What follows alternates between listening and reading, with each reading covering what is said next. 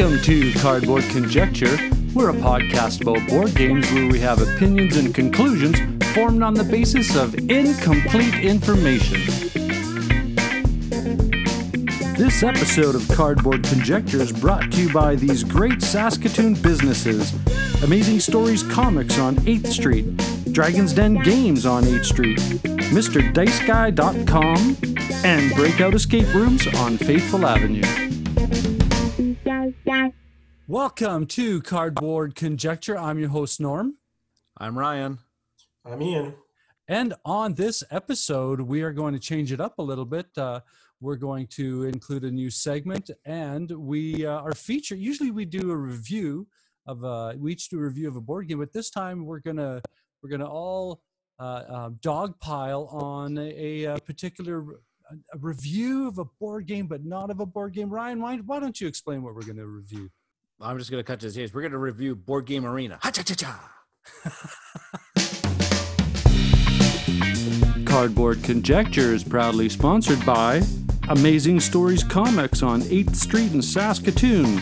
They're the winner of the Joe Shuster Award for Best Comic Book Store in Canada, and they were also nominated in 2016 for the U.S. Eisner Spirit of Comics Retailer Award presented at Comic-Con.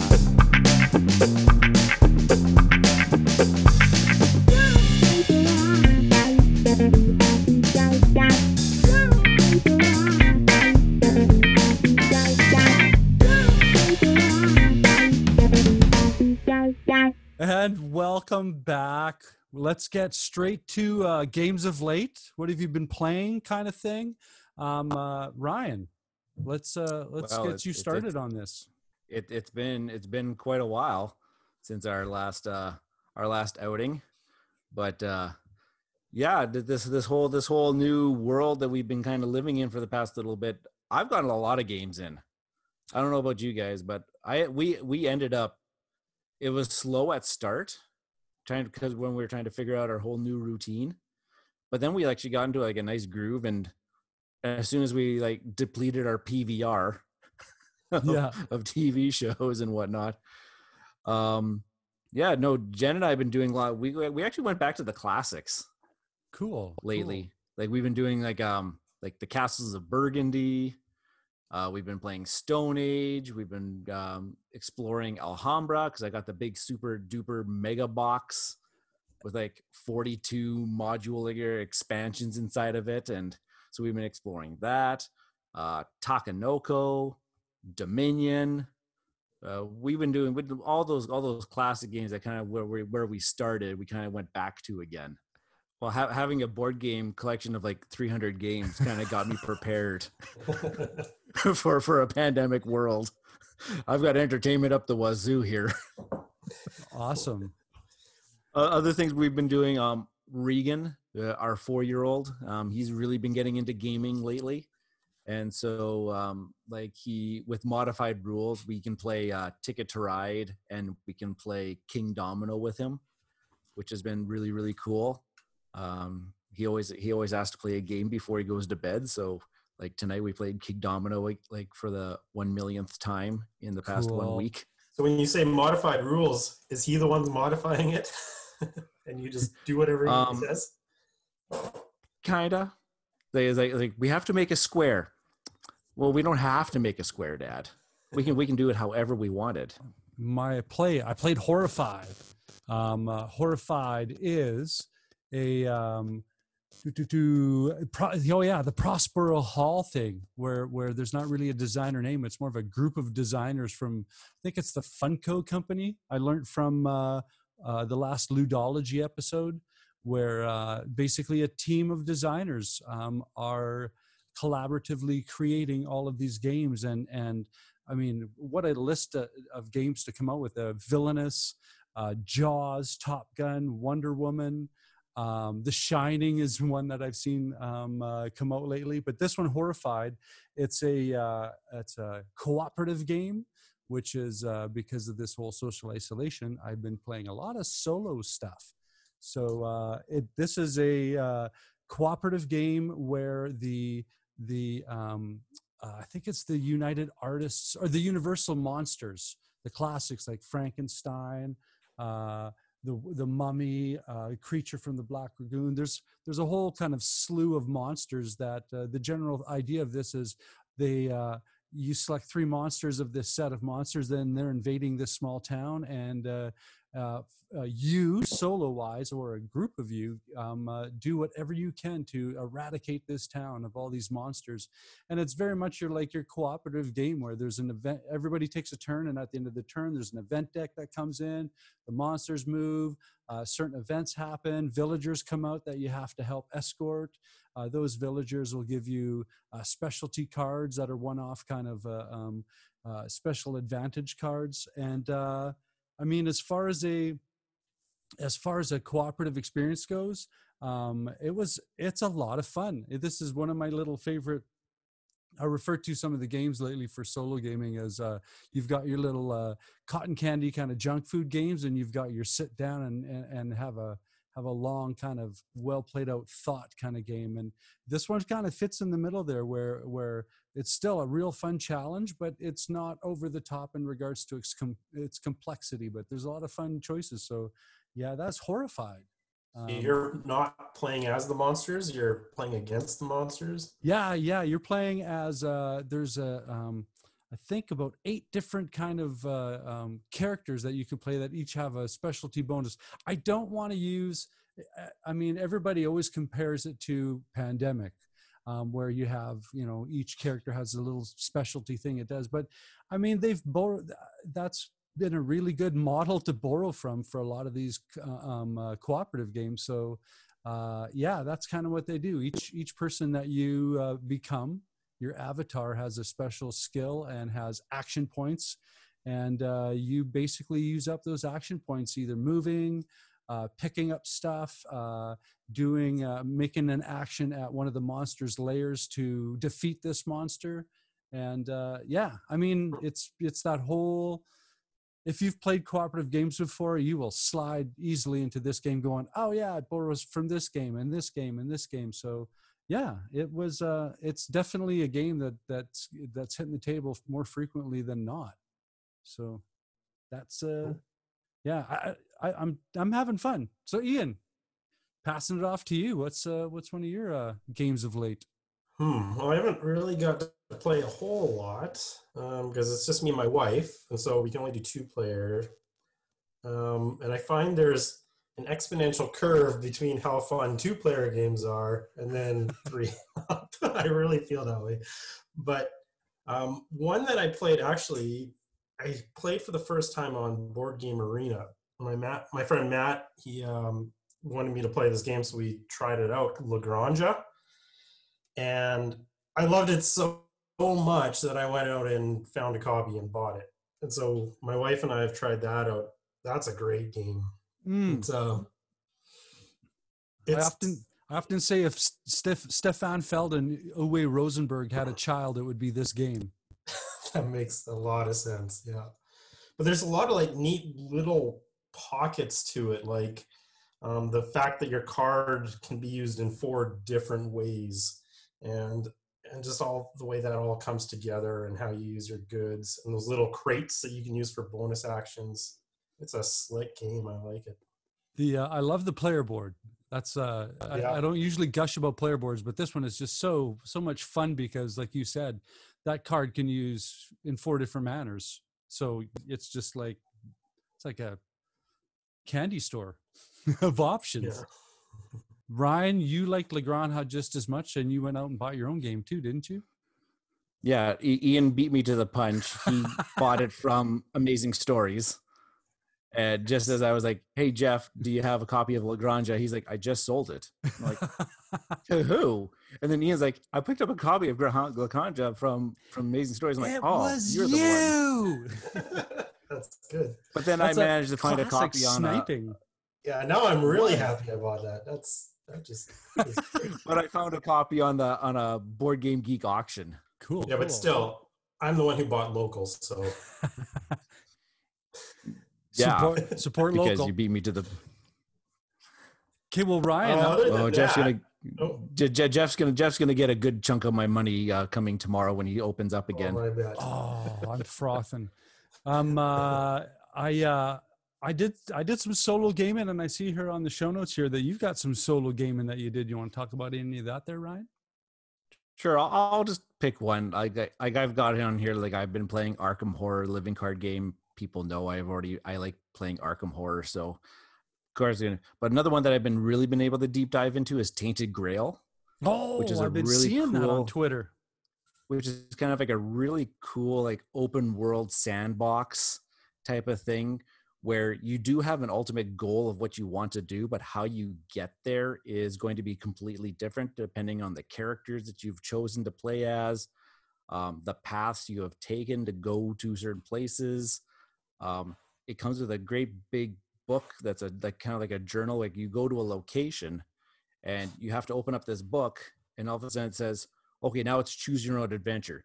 Do you have this skill? Nope. Do you have this? Nope. Do you have, oh yeah, you got this. So I read this passage, and then I have to start choosing to do things and people that I encounter. And oh, it's got so many good things. And all it is just a bunch of cards on the table. It's very similar in the gameplay to like a game called Seventh Continent, where the whole terrain is made up by cards, and then you just go to these locations and you take actions, and then you're just trying to survive.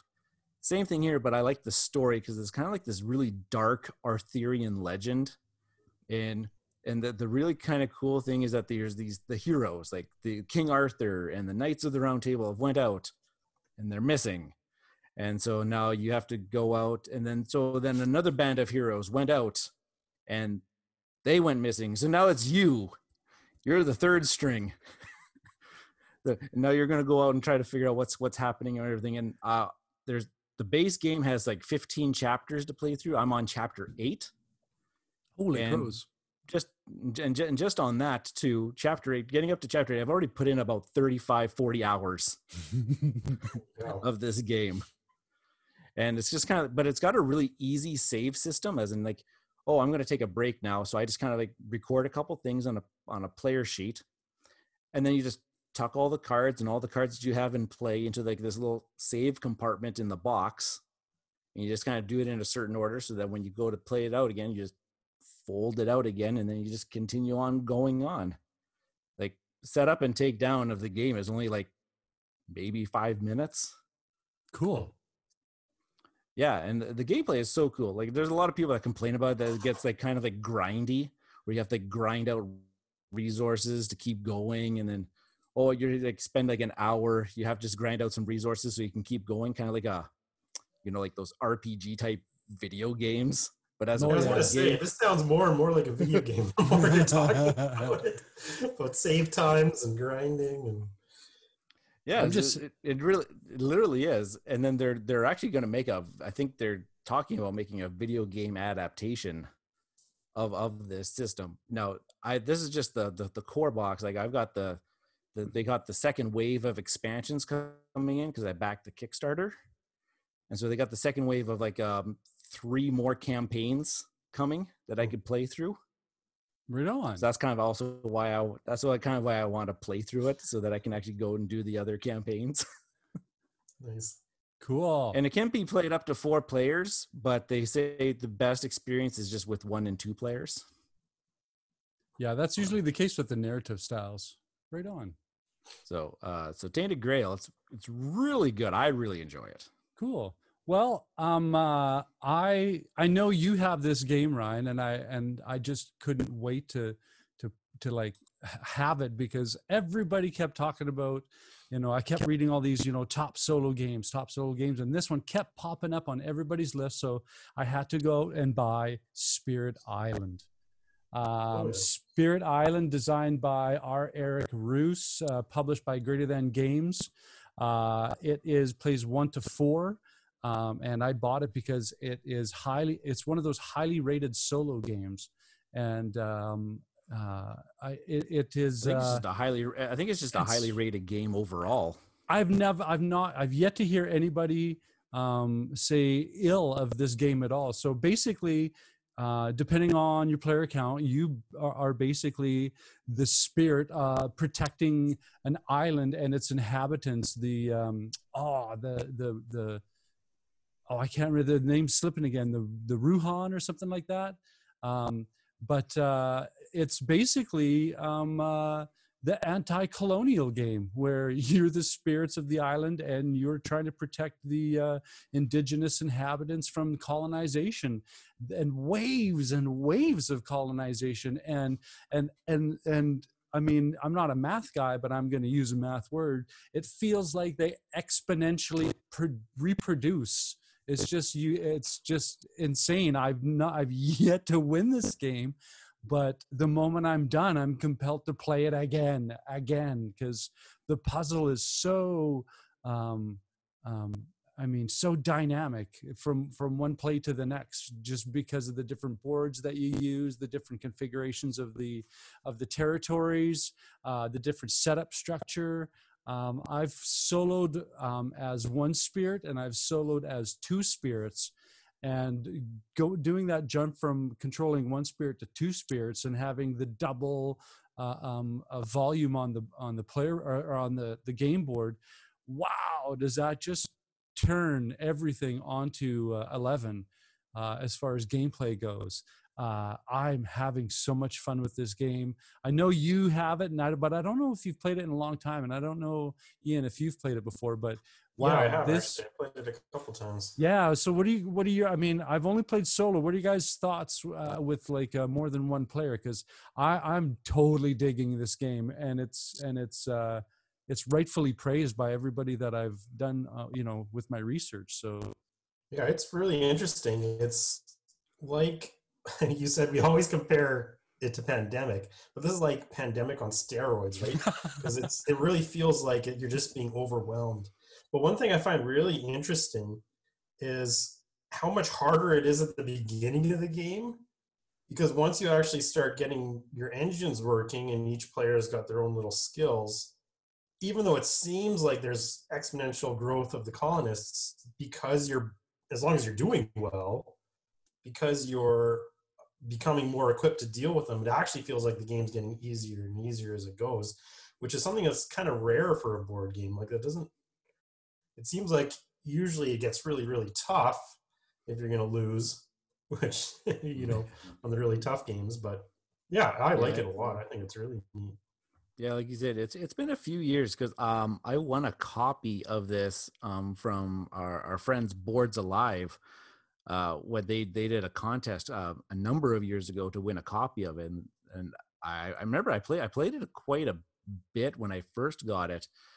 And I've been trying to remember, like, when you purchased it, I've been trying to go back and like reread the rule. I'm like, I remember this thing. I remember having like a bunch of little moving parts and the card play and trying to get the certain synergies and getting things going. And I haven't gotten back to figuring it all out again. But definitely, now that I know that you can, maybe we should do like an online play Skype call, like a online play. I'll have my board set up. You can have your board set up, and we'll be both moving the pieces at the same time.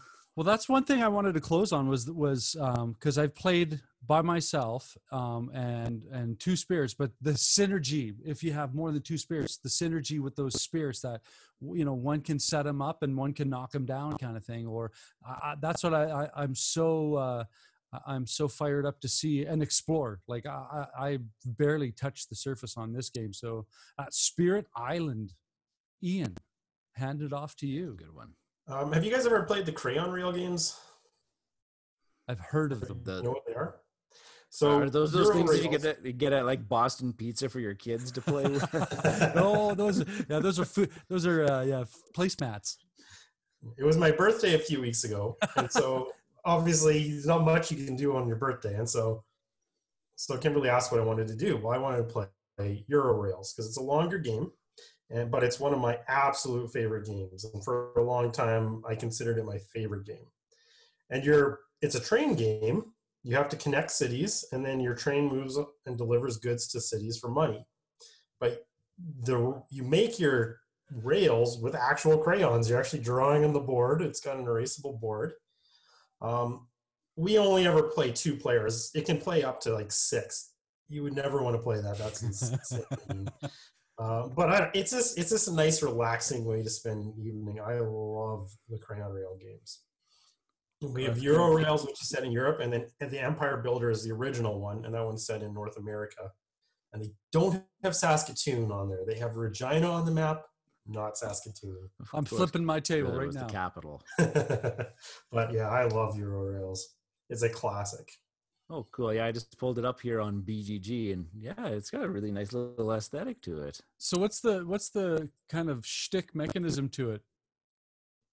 It's very basic pick up and deliver. The fun part is actually building your network, right? Because it's not like something like Steam where there's set routes and like that. You can go anywhere you want. You can make your rails go anywhere you want. You just got to pay for it, right? You can send it all the way to the end of Spain. You can send it up to Norway. But just that kind of openness is what I love about it so much. Neat. Completely decide where you want your network to be. You said pickup and delivery, and I immediately went, what? Norm, you got enough pickup and delivery game. This episode of Cardboard Conjecture is proudly sponsored by Dragon's Den Games, located in the Louis VIII Mall on 8th Street in Saskatoon. Swing by Dragon's Den Games and let Darren, Al, and the awesome staff help you out in search for great board games, role-playing games, miniature systems, and all of the related accessories. Be a part of their gaming communities that have scheduled events in their great gaming area. Dragon's Den Games, Louis VIII Mall on 8th Street in Saskatoon. And we are back. Thank you for continuing to listen. We're gonna thank you for staying on this long. We're gonna start off a segment that's brand new, and it's the new, like a news on a topic of interest. I don't know if that's going to be our official thing so far, but we'll come up with something. Brian, you've got some pretty interesting news I see here. I think we've decided that I think I'm going to be the news guy. So during this whole pandemic thing, the BGG Golden Geek Awards were handed out. Congratulations to Wingspan for winning Best Podcast. I mean, everything underneath the sun. I did not see that coming by a long shot, but I don't know. I have this year was kind of really my sticking point about the Golden Geek Awards. I don't know, their whole system, like how a game gets nominated.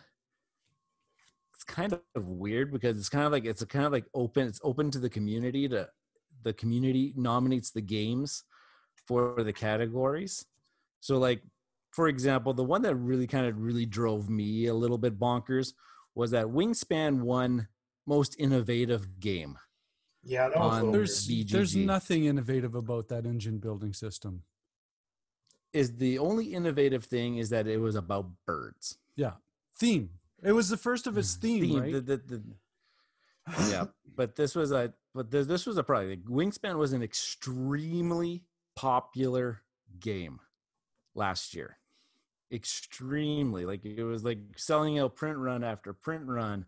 And people are talking about it, and the game is available in like pet shops where they sell birds and stuff like that. And it's like it went bonkers. I don't know. I think just BGG overall, they have to kind of do something where they kind of like they have to be able to filter the games that get nominated into some of these categories. Just my 2 cents. I'm not going to spend a lot of time talking about this because I could probably spend an hour ranting and raving about it. And you had mentioned. Oh, no, sorry. Go ahead. No, because I was just going to say, and even there was a short list winner. Norm mentioned one of the. I didn't actually look at the podcast winners. Oh, I think it was Heavy Cardboard won the best overall. Yeah, which is well deserved because Heavy Cardboard's got an amazing podcast. Yeah, congratulations to them. And but you said that one of the shortlist ones had. They only had 6 episodes and like random. I mean, you would think that something that made the shortlist or runners up would have, a bit more of a track record than 6 episodes. So right away I thought, oh man, this is just a popularity contest.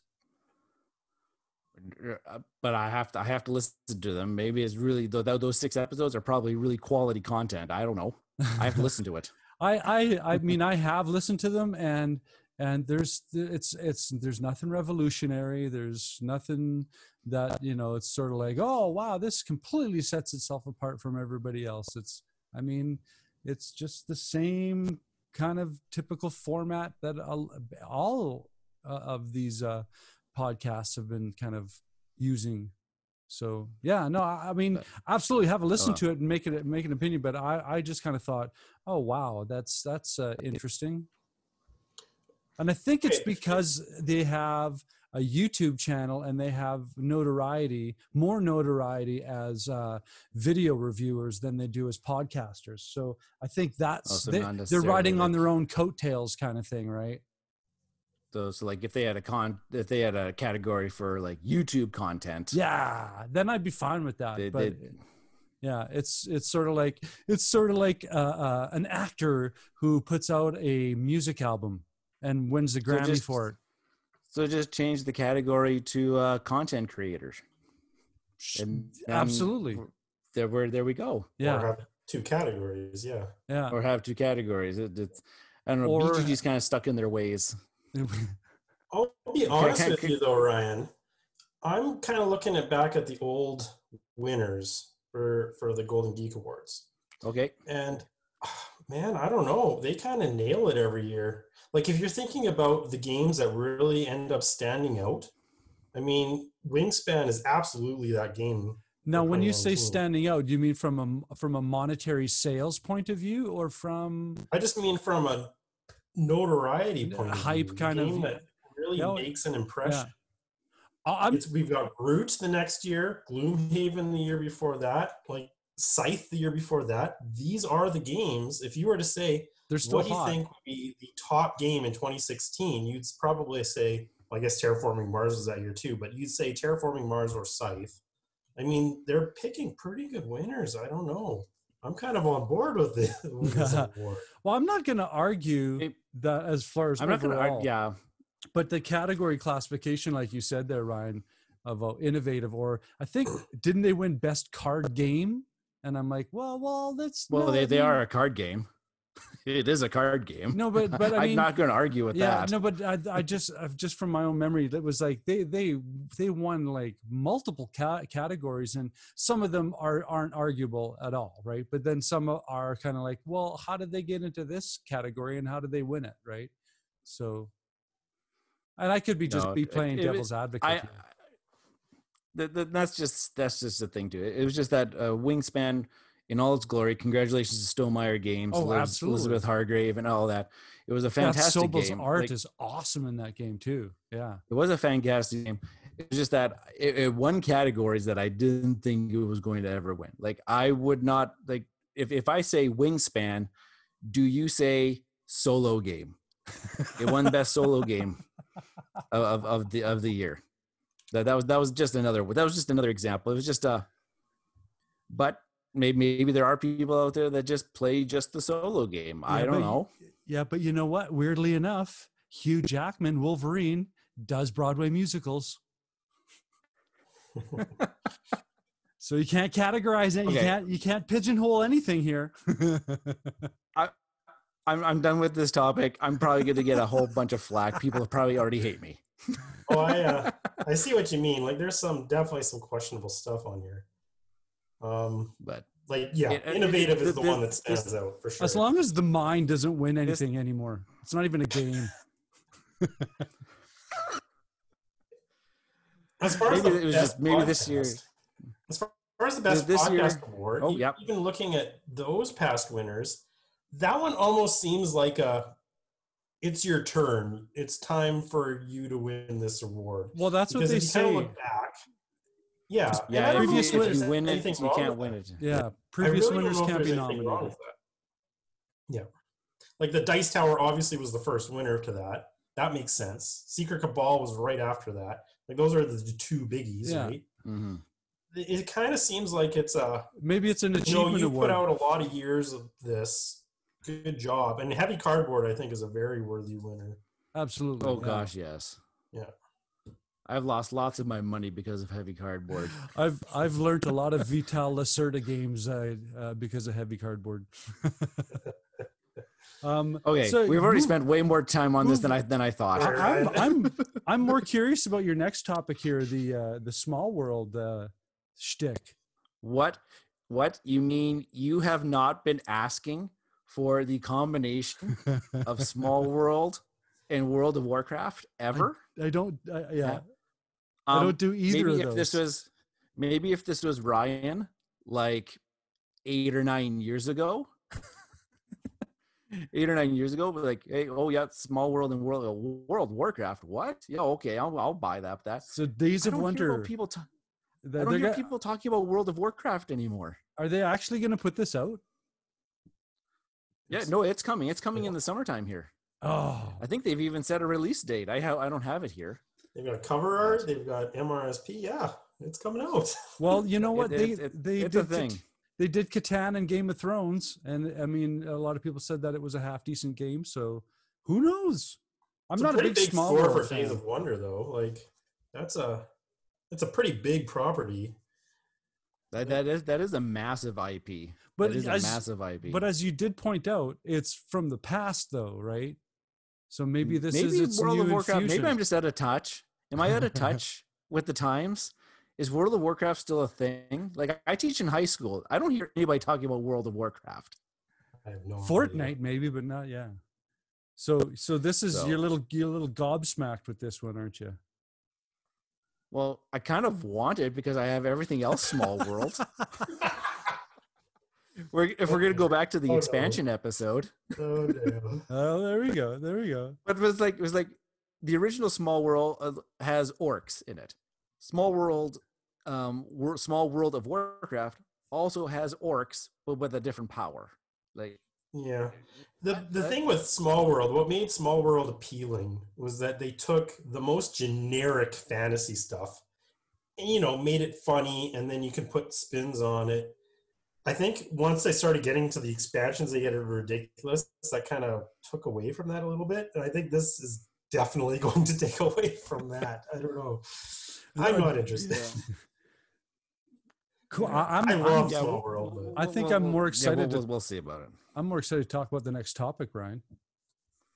Yeah, the one that just came out today. Yeah, News breaking today on May 18th, the time of this recording. and I feel The so Spiel and Kennerspiel de Jars nominations were released. dumbfounded. Well, this is like the first year I'm like, usually I've played a number of these games. I know, and right? I've only played one of them. I've heard of one of them. So the Spiel and Kennerspiel de Jars. So the Spiel nominations were My City by Rainer Knizia, Nova Luna by Uwe Rosenberg, and Pictures by Daniela and Christian Stroh. I have not heard of Pictures. No, neither have I. I have no information about it. Nova Luna is an okay tile laying abstract puzzly type game. I was kind of surprised that it was a nomination. Like, we like it. Okay, I own it. It fills the niche there. My City is a very interesting game that's been on my radar because it's supposed to be a kind of like a Sim City city building legacy type game. And This it's is Reiner. Knizia. It's Reiner. Yeah. Yeah, it's a Knizia, and like this will be like the first time that the Spiel, not the Kennerspiel, but the Spiel would be a legacy nomination. Like Pandemic Legacy Season 1 won the Kennerspiel when it was around, but that was the Kenner, not the actual Spiel, Yeah, which is supposed to be the German game of the year. yeah. They also had like some runners up here, like Color Brain, Draftosaurus, Fox in the Forest. Fox in the Forest kind of surprised me because that's an older game now. Do they Kitchen mean Rush. duets though? Because duets came out. Maybe this they year. did, I but think they that- didn't put duet. It just said Fox Yeah. in the Forest. The Kennerspiel nominations were Cartographers, Role Player Tale, The Crew, and The King's Dilemma. Now, all these games have been on my watch list, as in like, ooh, that sounds really interesting. Ooh, that sounds really interesting. Yeah, Especially The Crew. I own Cartographers, and yeah, it's awesome. The Crew, yeah. Go ahead. I think I agree with everything you're going to say. Well, it's kind of like a scenario based trick taking game, where it's like you're Cooperative. It's a cooperative trick taking game where you have to meet your mission's goal, but your mission's goal is that like, hey, when I'm taking tricks, I need to be able that I collect this card. Like I need to have this card in my hand at the end of the game. And Ian might also have a thing that says I have to also have the most of this suit by the end of this game. And if we all meet our goals, we successfully complete the mission. We get to go on to the next mission type of trick taking. And they say it comes with 50 missions to play through. Yeah. Which is kind of cool. Sounds really crazy. And like the MSRP on this thing is like $20. Like it's supposed to be just a small little card game with a little booklet of missions that you have to play through. Well, and Cartographers is a small thing too. Yeah. I mean, the Cartographers takes, I would say Cartographers takes that silver and gold polyomino fill out space kind of thing. It takes it to the next level by giving it a narrative backstory in the world of that role player and lockup. So that's kind of like the flip and fill. Yeah. And it's pretty cool. I like it. It has that the same scoring mechanism as the other Isle of Skye, where it's like on the first round it's AB, on the second round BC scores, and on the third round CD, and on the fourth round DA card scores. So you have all these variabilities as you're going. So it makes it there's a lot of change up and there's a lot of quick decisions to make. So I'm a big fan of Cartographers. The Crew, I agree. I've heard so many cool things about the King's Dilemma. I saw the Shut Up and Sit Down review, and it just made my brain go, this sounds fun. Well, I just listened to our cohort in Saskatchewan here, the of Dice and Men, just released their newest episode as well of their podcast, and they were talking about they were playing King's Dilemma via like kind of like a play by forum type thing with email and whatnot during these times and everything. It really sounds like a neat experience. I actually just listened to that today too. Yeah, it sounds like a turn a day or something. They're doing something weird like that, hey? Yeah, and it's just kind of like a simple thing where you're leaders of a house and some sort of dilemma is facing the king of that time, and you have to vote whether or not this certain scenario is going to, like, it's going to be like a thumbs up, thumbs down type thing, and you can influence people with money and fame and whatnot. I think there's a whole bunch of asymmetrical objectives and powers too. Like some families are driven by this and other families are driven by something else, which narratively drives the story. I've heard some people talk about it being being a fun role-playing experience too. Yeah, that's kind of like what I got out of it too. And our good friend Rob from Metal Meeple and Beer, he's been playing it too. I've been following his Twitter. They've been playing it via Zoom for the past little while too. So it just seems interesting. Do I have any predictions of what's going to win? No, because I haven't played. Yeah. I haven't played it. If I was going to do a guess, maybe this will be the first year that a legacy game wins the Spiel in that My City. It just has a cool description to it, and maybe it's just going to be like that's something new. Yeah, that kind of like breaks the mold for like Nova Luna doesn't do anything new. It's not groundbreaking. It's a good game. It's not groundbreaking though. Well, and I looked up at this pictures and it says it's a deduction party game. Each player simultaneously tries to copy a picture with one of 5 different materials: building blocks, sticks and stones, icon cards, color cubes. Each player decides which of the 16 displayed pictures has been copied. The game ends after 5 rounds. It sounds pretty straightforward. I'm not a big social deduction kind of Oh, that's not really a social deduction either. I don't know. This is just such a weird thing. Yeah, it is. Now I was more interested in the recommendations from the Kenner Spiel. Like that had Paladins of the West Kingdom was a recommended, Underwater Cities was a recommendation for Kenner Spiel.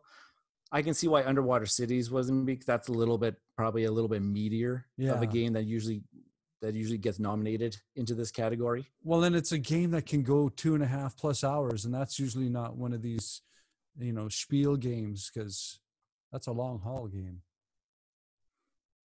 So that was our look at the news this time around. Yeah. All right. Golden Geek Awards, New Days of Wonder, and the Spiel nominations.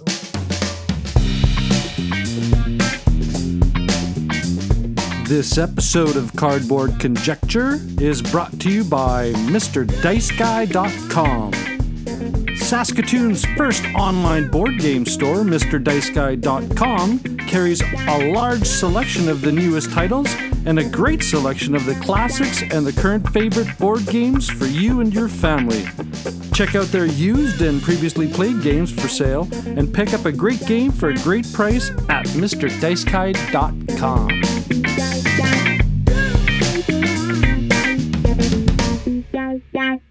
And we're back from that little intermission prelude.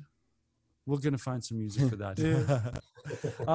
So we're on to the featured review, and I'm gonna hand it off to you guys because you have way more depth of knowledge and experience talking about this feature than I do. I'm happy with it. I've played it, but if it's gonna be a deep dive, then I'm gonna let you guys play in the deep end of the pool.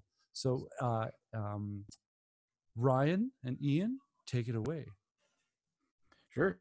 So I think we decided that instead of doing like a deep dive of an actual board game, because we've been kind of playing what we've had in our collections already, but we have been in this time of social isolation and whatnot, rediscover this notion of online board gaming. And there's a number of different sites out there, but one that's kind of really like stuck with me, and I think Ian, you kind of started into this. Have you? Well, we're talking about Board Game Arena. Yeah. And this is you're kind of new. You were newer into Board Game Arena. Yeah, a few months. I joined up before the pandemic, but yeah, it's only lately that the last couple of months I've really been playing a lot. Yeah, like I've been active for quite some time, and it has been a platform that I've went in every now and then. Like, oh, there's nothing going on. There's not a game night. Jen's tired. She's just gonna watch a TV show. I kind of want it, but I don't want to set up a board game for myself. I don't want to do a solo mode, so I'll just go online and I'll play a game every now and then.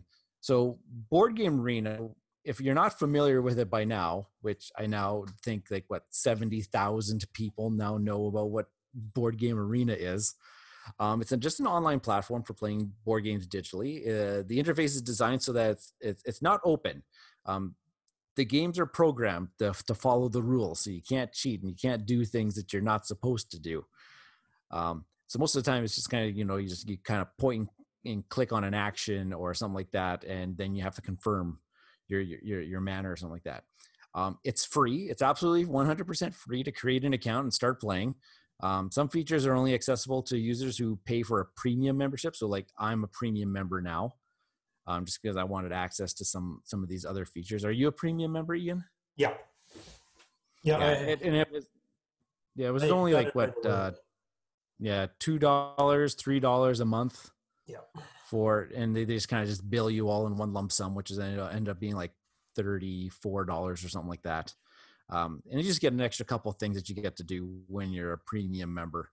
And you can play it on multiple things. You can play it on there's like a home computer. You can play it on a laptop, a desktop computer. You can play it on your phone. You can play it on your tablet. It's not an app. You have to actually go into your web browser to play it, but they've made it accessible that you can play it pretty much anywhere. What's available? So currently they say they have 175 games on Board Game Arena. That seems pretty Impressive. crazy. Yeah. It's impressive because I only play like a select dozen or so. But 175 is pretty impressive. So there's a very large variety. But some people are really surprised that they go on there and the game that they want to play is not on Board Game Arena. And that's just only because of a couple of things. Because Board Game Arena, they have to have the authorization of the digital rights from the game, and they also have to have a software developer to actually make the game as well. So if your game is not there, it's because of one of those two things. They didn't get the authorization for the game, or they do have the authorization of the game, but they don't have somebody to program the game. And what they do is they just kind of like contract out people. If they have a license, they can contract out a programmer to make up the game for them. So if your game is not on there, it's because of one of those two things. That's pretty much all that is. To play a game, you just on the search main it. page, if you scroll down to the bottom right-hand corner, they actually have a list of the games that are most asked for. It's not available right now. I'm pretty sure Agricola is at the top of that list, though. So that's kind of cool that they had that, I thought. And now it's interesting, too, because a lot of these companies, they are like a popular game like Agricola. Agricola has an app. And I think like a company like Asmodee right now would probably much rather see revenue sales from an app rather than revenue sales from a website where most of their members are free members. There's not, because you don't necessarily have to go behind a paywall to play all of the games on Board Game Arena. So, but on that note, Terra Mystica is on Board Game Arena, and Terra Mystica has an app as well. And there's multiple places you can play Terra Mystica online. So to play a game, you just search amongst all that are available. You can even save your favorites. You can create your account. You can save your favorites. It has a really neat feature where you can play with other people at the same quote unquote skill level as you, because they kind of use this, what they refer to as like an ELO ranking system. So like the more times you win at a game, you're going to get kind of like some points, and you kind of your skill level goes up. And then you can, when you create a game, you can kind of select, hey, I only want to play with strong and expert players because I'm a strong and expert player. But if I'm just a beginner / a newer player, I can also set the settings that I can only just play with newer and beginner players as well. Which is quite handy because I am neither an expert at anything. Are you an expert at anything yet? I don't know. I've got a pretty good Sushi Go rating. That's all I know right now. Oh man, my can't stop rating is like I've been playing it in the kind of like the competitive mode, and I'm almost broken into the elite. Nice. I'm at diamond, but the next level is elite, and I haven't broken the barrier. As soon as I wanted to break the barrier, I lose a game, and I get kind of like set back. But it's kind of like neat. So one of the things too is most of these games you don't have to know the rules. There's some games have kind of like a tutorial mode where you don't your ranking's not going to get affected if you end up playing the game. Of course, if you have experience with playing the physical game, it's definitely going to help you try to understand the interface and what you have to do. Yeah. But all the games have links to the rules, so that you can kind of go and you can like read a digital PDF or it'll take you to the Board Game Geek page.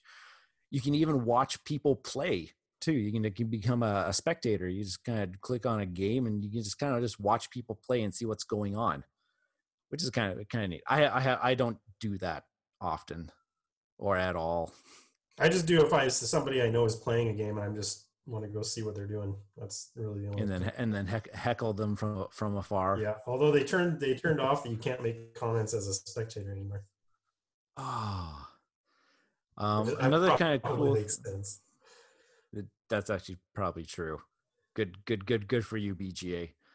Another kind of cool feature is that you can toggle off if you want to play in real time versus turn-based, which I think we're a lot of people come to Board Game Arena. They want to play in real time. They want to play the game start to finish in one sitting, which is not a bad thing. You can do this in all these other sites. Like I've made a mention, like I've got an account at Yucata and at Boitejo, and you can play in real time with those people. But it's more set up as like a kind of like a what they call a turn based, where it's like, hey, I take a turn, then I have to wait until somebody else takes their turn. That could be like an hour from now. That could be a day from now type thing. And so like a game of Can't Stop, which should be done in like a couple minutes, could take 3 days to complete if it's played as turn based. So a lot of people come on to Board Game Arena to play in real time, which is kind of really, really kind of cool. I also got to mention here, they have that ranking thing. Like, oh yeah, you can play in a simple game. You can just play a game. You can play in arena mode, which is kind of like their competitive type thing, where you can go up levels in rankings and you play people as your same ranking and stuff like that. And then every now and then, I haven't played with this yet, but I want to try it, is that they can join tournaments for certain games. Yeah, I've never done that. Yeah, so I can't speak to the tournament play, but they have it all built in that you can play as competitively as you want. Yeah. Did I miss anything, Ian? I think that sums it up. About what Board Game Arena is? Yeah. No, I'm just looking, but yep, no, I got everything. Okay, let's share some of our thoughts, because I have been playing it for a little while now. You've been playing it for a little bit. We've played together a few times on this. This is actually how I enjoyed my birthday, because I also had a pandemic birthday, and so you and our friend Lane logged in. We played a couple games. Right. I enjoy it for what it is. Yeah, I do too. Yeah, I think it's like really the fact good that for playing with people you know too, right? Like they just all sign up for an account and you can play. Like obviously and it's really easy to find your friends and to just add them onto a game. That's one thing that I love about this, is I've got my friends. Whoever I can see who's online, I can go set up a game, click on them so that they're the only ones invited to the game, and we go. It's great. Yeah, and I don't know. I've started like creating, like I've seen Twitter posts of people starting to post their handles, their usernames, and so like I've started generating some new friends that way too, through the Twitterverse. I really enjoy that part of it too. And if you want to play a premium game, only one person that you know has to have the premium membership to set up the premium games. Yep, that's right. So that's because I don't think it really explained what all the premium thing does is that some games have a tag that are premium, and you have to be a premium member to create a game. Yeah, that's right. Under those ones. If you're not a premium member, you can still play those games, but you have to wait. Yeah. You have to wait for a game to be created and then try to luck out and get in. Type of deal. Yeah, I really like it. When everything first started going down and everybody was like isolated and it was cold outside still, it was good because there's a group of people that I'd met through Board Game Geek that were on this site. And so we kind of like created our own little group for those first couple of weeks, and we'd go and play a whole bunch of games and kind of break the boredom of being stuck at home. It was great. And then I eventually got other people I knew on, and yeah. Yeah, I like the fact too that with these games the rules are built in, so like we can't go off the rails. I can't bump pieces. I can't do anything like that. Draw cards when I'm not supposed to. Start with all my workers when I'm not supposed to. Yeah, all that does is that just tells me how many rules I get wrong when I'm actually playing the games. I have noticed so many rules mistakes that I've made from this. It's embarrassing. Almost every game. I know there was a game of La Granja that I played with Norm, where I played a card, and then I came to the situation where I wanted to use the card's power, and it said I couldn't use it. I'm like, what are you talking about? Of course I can use it. Of course I can use it. Why are you not letting me? Okay, I said this is a bug in the game. Then all of a sudden I read the card closely again. I'm like, oh, it is actually doing exactly what the card actually says, and I have been playing this card wrong for So like I know what you mean there, Ian. It's like, yeah, it's pointing out to like, oh, this is the way we should have been playing this game all along. Yep. Yeah. It's embarrassing. If you allow yourself the idea that you've made a mistake in the past. Oh yeah, because we've never made a mistake playing a game ever. K2 was the big one. I've played K2 for years. It wasn't until I played it online that I figured out that the way I was dealing with the hand management was entirely wrong, which is a pretty core aspect of the game. Oh, that's awesome.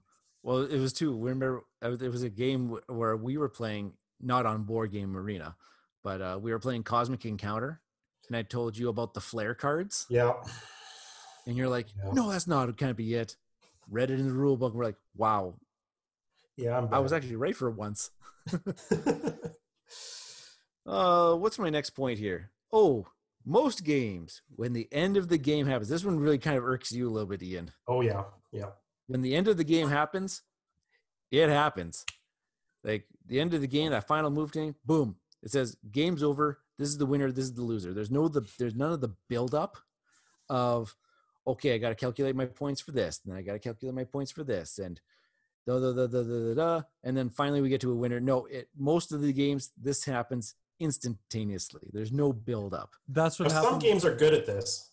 Carcassonne actually scores everything individually. You get to see everything play out.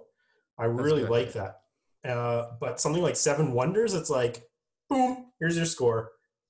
Well, Race for the Galaxy and Roll for the Galaxy do the same thing. I'm not going to... Oh, sorry, Norm. I noticed with our game of La Granja that, and all the solo plays that I've played, that it's like just a snap and here's your results. And to me, it was that feeling of, okay, you're done eating. Here's the door. Bye. See you later. Exactly. Close the door behind. It's like, wait. I want to revel. I want to savor this game, but I got to go now. Okay. Back to main menu.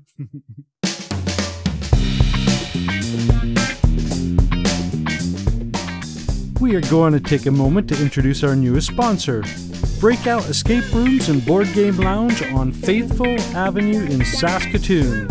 Breakout Escape Rooms is the largest escape room facility in Saskatchewan, currently with 4 escape games to choose from, something for every player and every group size. In addition to their escape room games, they have an impressive board game lounge with hundreds of titles to choose from.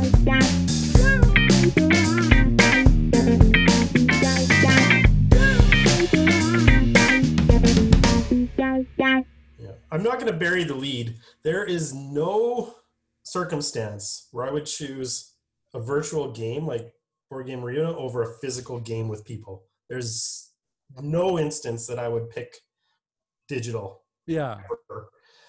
And this is a big reason why.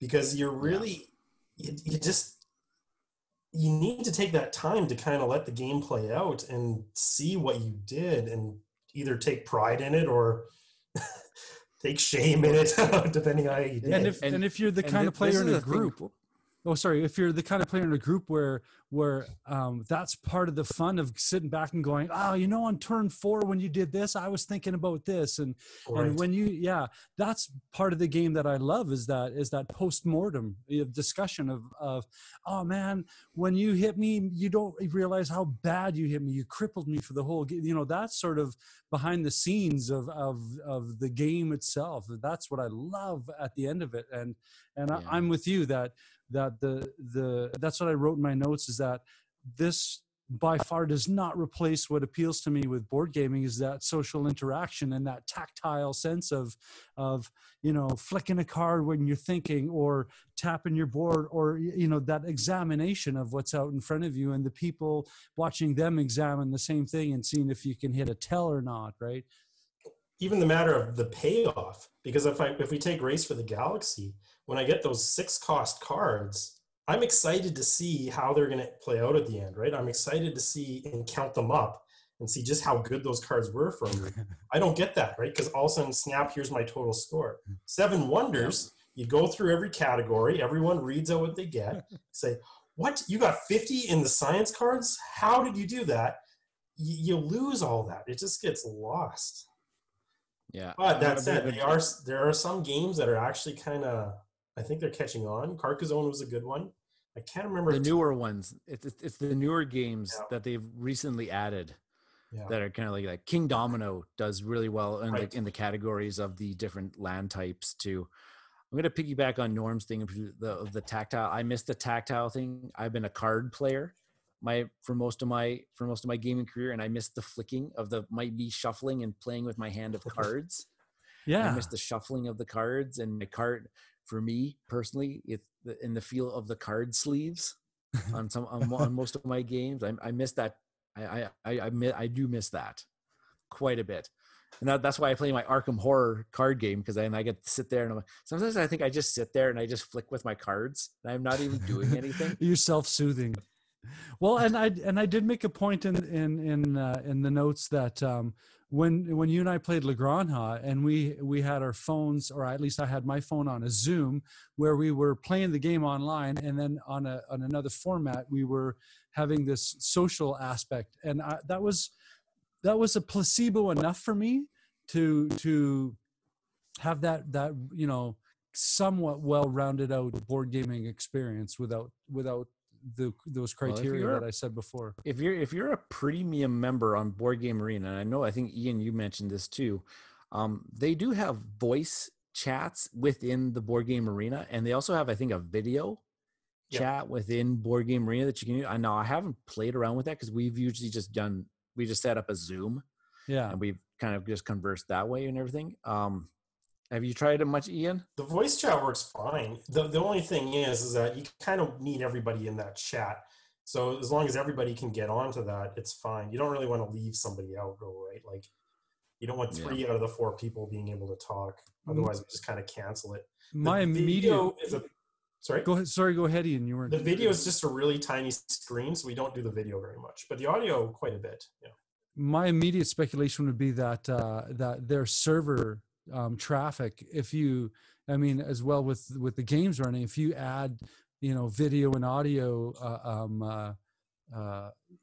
streams, dependencies on that too, you're going to be bogging down. Something's going to get bogged down, right?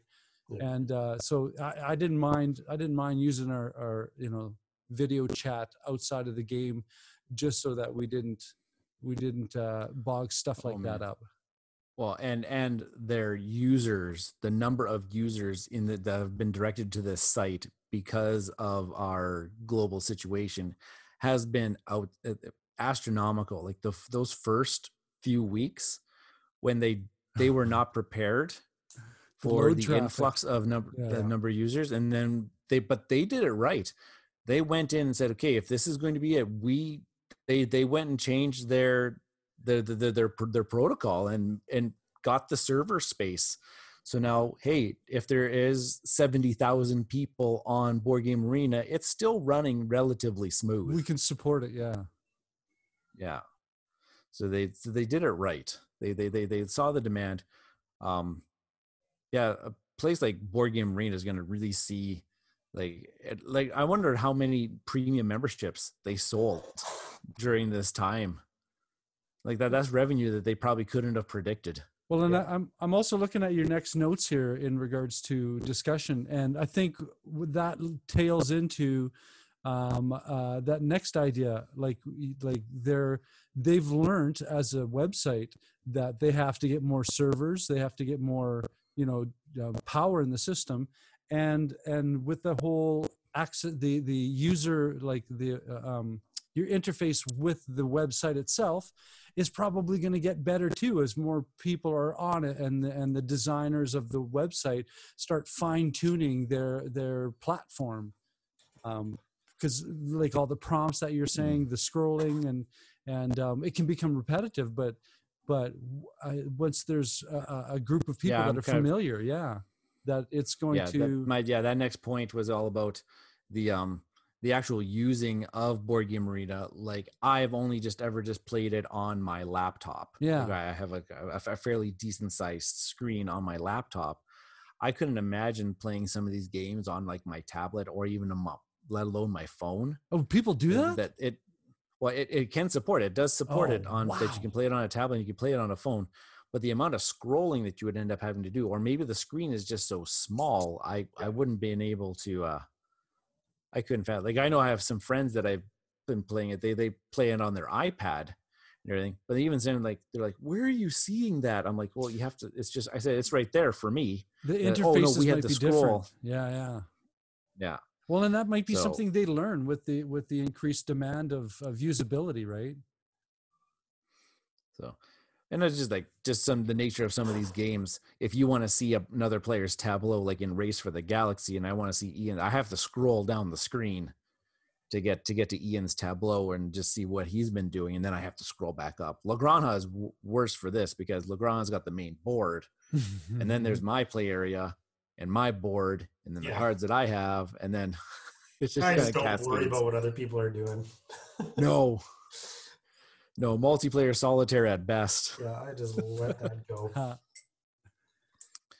But for what it is right now, it's been a pretty decent substitute for playing some games that we enjoy physically and being able to play them with people. Like I can play a game with Ian, I can play a game with Norm, and we can communicate via Zoom. The technology that we have nowadays, I couldn't imagine going through a pandemic and not having like the internet. Well, we'd be reading a lot more books, that's for sure. Yeah, no, it's been good. Like I still can't wait to have people over again to play games. I'm itching for that. You just got your basement. You just got your basement renovated. I know. And then if you look at the last games I bought before this, it's like Dune, For Sale, and Dead of Winter, which aren't really 2-player games and kind of need a big group. So you're going to need a table that has seating that's 6 feet separated from each person. I guess so. Yeah. Oh, well. Man. Yeah. What are some games you guys have been playing on there? Oh gosh. So I have a very extensive list. Like I have a massive section of games that I've saved as my favorites. Yeah, I do too. They're all they're all games that like I own or I have played. Like none of them are really any outside of that. But like we mentioned, we've played La Granja. Like that's just a brand new to Board Game Arena too. Like it just came out. Like, I wonder, not too long ago. You know, that really makes me wonder because I think about me and how I, experienced this game and said, "Hey, I want this," and I bought it. I wonder how much this site exposes people to these games so that they want to have it. Like, it'd be interesting to see the sales numbers. Yeah, I'd be curious.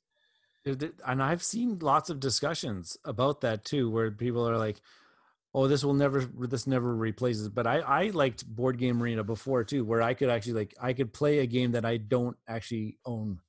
Like I was playing Russian Railroads on Board Game Arena before I ever found a physical copy, and I only played it and then I went hunting for it when it did come out. So like I like to play Russian Railroads. Roll for the Galaxy is a game that I never got to play very often, and now I get to play it lots on Board Game Arena. Yeah, that's a good one. Like again, it's like not a great 2-player game. I like playing with lots of other people. Clans of Caledonia has a great solo mode to it, and I have the physical game. I could set it up, but the setup of that game is quite cumbersome. I could just load it into Board Game Arena and it's all good to go for me. So I played the solo mode on there quite a bit.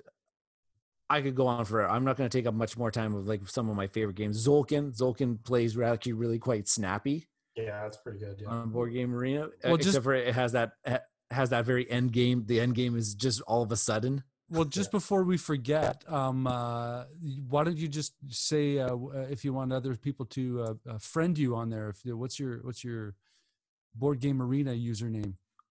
Ooh, my username is Mista Rao. So MISTARAU. Like gangsta Rao. It's very gangsta. It's my teaching gangsta name, Mr. Rao. Cool. Ian, what have you been playing? I thought I'd mentioned a few games that I actually learned how to play on the site. Because like I said, I had a kind of a group at the start there that we play all these neat short games. We played Six Nimmt, which is a card game. Have you guys played it? I've not. I have not. It's a pretty neat little card game with a ton of cards, and you're filling up these rows together. And you're trying not to take the rows. Like, it's one where you start with points and then your points go down as you collect cards, and you don't want that to happen, right? Because whoever gets to 0, that ends the game. That's been a lot of fun. And Saboteur is the game I discovered. It's one where you're trying to mine through this mine and you're adding cards, but 2 of the people are saboteurs and they're trying to stop you from getting to the gold. And so the way the mechanics work and who's playing what card to try to figure out who the bad guys are is really neat. So you need like at least 5 or 6 people, but that's been a pretty cool one. I like it a lot. Cool. Yeah, there's other games on here that I see that I've kind of like bookmarked that I kind of want to play. Like there's Ink and Gold. Yeah, is that's on a good here. one too. I want to play. I've always wanted to, and so I'll get there at some point in time. Oh, I've got so many. This is the platform where I learned how to play Seasons. Oh yeah. That card game of like Magic and whatnot. Sushi Go has always been a nice one where you just you can pump out like 3 or 4 games in a couple minutes. Yeah. It's always been fun. I get my butt handed to me in Stone Age quite a bit. There's some players out there that are on a whole nother level. Oh yeah. That's why I tend to only play with people I know, even on this site. Yeah. One I want to play more of on here is Innovation. It's a little card game by Innovation's on Board Game Arena. We should play it, Negan. Oh, yeah. I played that at ToonCon this year, and I hadn't played it for years. Brett has a copy, and we haven't played that in years, and I rediscovered it, and I learned how much I like it. I kind of want to buy it, actually. Tobago's on here. Nice. So many. There's tons of great games. Yeah. You can't go wrong with what's on here already. Puerto Rico's on here. That's the last one I played on here. Yeah. Yeah, Kalis is on here. The 3rd edition and the 4th edition versions of Through the Ages. But yeah, it's a good. So many good games. So my overall impression is that it's still pretty good. It's still something I'll probably use, even after all of this is done, and for the same reasons that I was doing it before. Like I before this whole thing started, I looked back when was the last time that I actually played a game on here, and it was like 2018. It was like the last time I actually like played a game on Board Game Arena before all of this. So like I don't play it very often. Like again, it was just something just to pass some time because I didn't have a game night to go to, and there's nothing to do around the house here. So if this was a physical board game, I'd probably put it on the top shelf. It suits the purpose. Top shelf experience. There you go. Yeah. Top shelf experience. Cool. And like I said, they're just been getting better. Like they've been learning with all of this. And so I want to see where they go with this. I want to see what new things they incorporate onto this. That what's next question. What's next? Yeah, absolutely. Yeah. Cool. So. Well, this seems like a really good spot to wrap up a very productive episode. You got anything to close off with, Ryan? Not much. Thank you to all of our healthcare providers and our emergency service people out there that are still in the front lines. Absolutely. You guys are number one in our books. Everybody else out there, hope you've been staying safe, and play a game here and there. Try to keep a lot of the big things about this too is trying to keep your mental well-being under wraps. Yeah. Like being stuck inside a house almost 24/7 for 7 days a week is quite cumbersome, and especially those that have children and you're trying to work from home with children. Yeah. Hats off to all the at-home working parents that are also trying to homeschool their children out there. It's fun.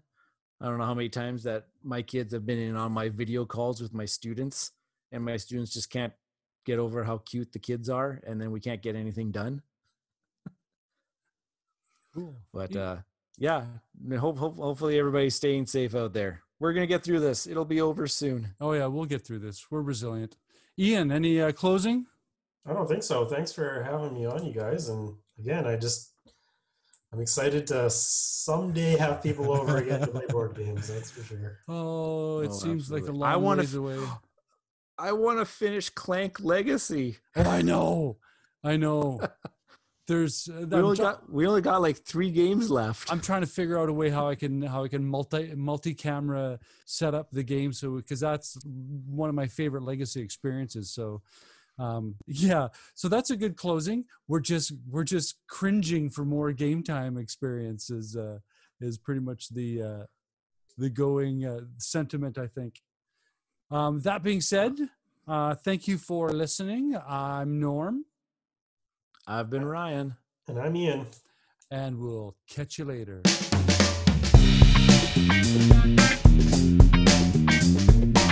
We are Bridge City Board Gamers, and you can find us on Twitter at BC Board Gamers, on our Facebook page, Bridge City Board Gamers Community, and on our YouTube channel, Bridge City Board Gamers, and follow us on our Board Game Geek Guild, where Ryan posts daily content.